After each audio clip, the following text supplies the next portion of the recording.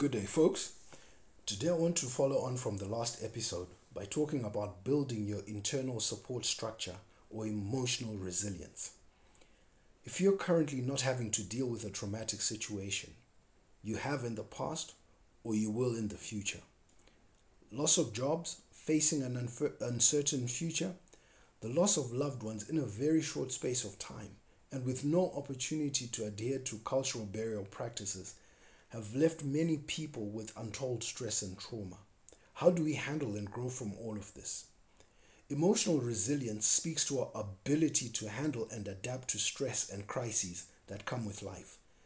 Some people seem wired from an early age to be able to do this, and it is true, but the good news is that it can be learnt and developed. To put this together, I've drawn from a book called Resilience, The Science of Mastering Life's Greatest Challenges by Dr. Stephen Southwick and Dennis Charney, in which they researched how prisoners of war and other people survived great trauma but came out and went on to be very successful thereafter.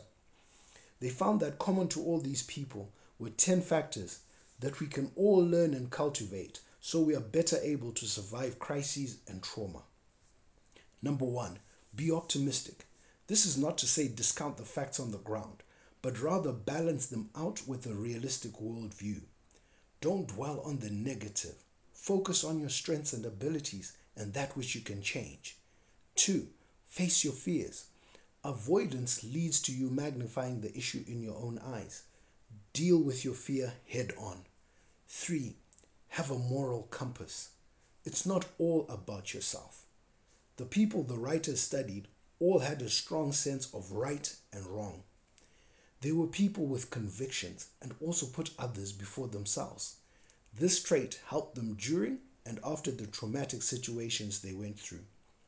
4, practice spirituality, or as I put it in a previous episode, having a deep spiritual connection.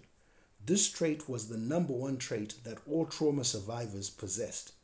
Religious belief was put as the single most powerful force in explaining the tragedy and survival thereafter. Number 5, social support.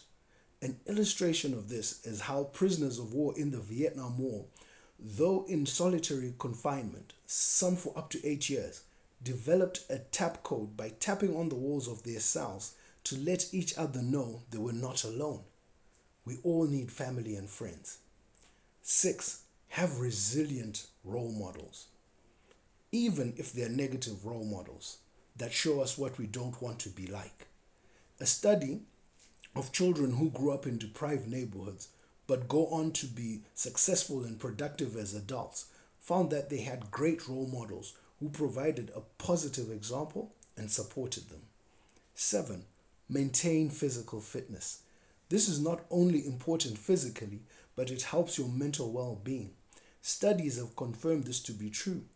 Apparently, the stress of exercise helps us to adapt to the stress we feel when life challenges us. 8, keep your brain strong by being a continual learner, as this helps you to adapt to new information continually as the world changes. Resilient people are always seeking out opportunities to learn and be more mentally fit. Number 9, be mentally agile. We all have a coping mechanism, but resilient people have several ways to deal with stress and trauma. Most trauma survivors have put humor as a coping mechanism, as it reduces the threatening nature of the situation and increases the capacity to tolerate stress. And 10, find meaning in what you do.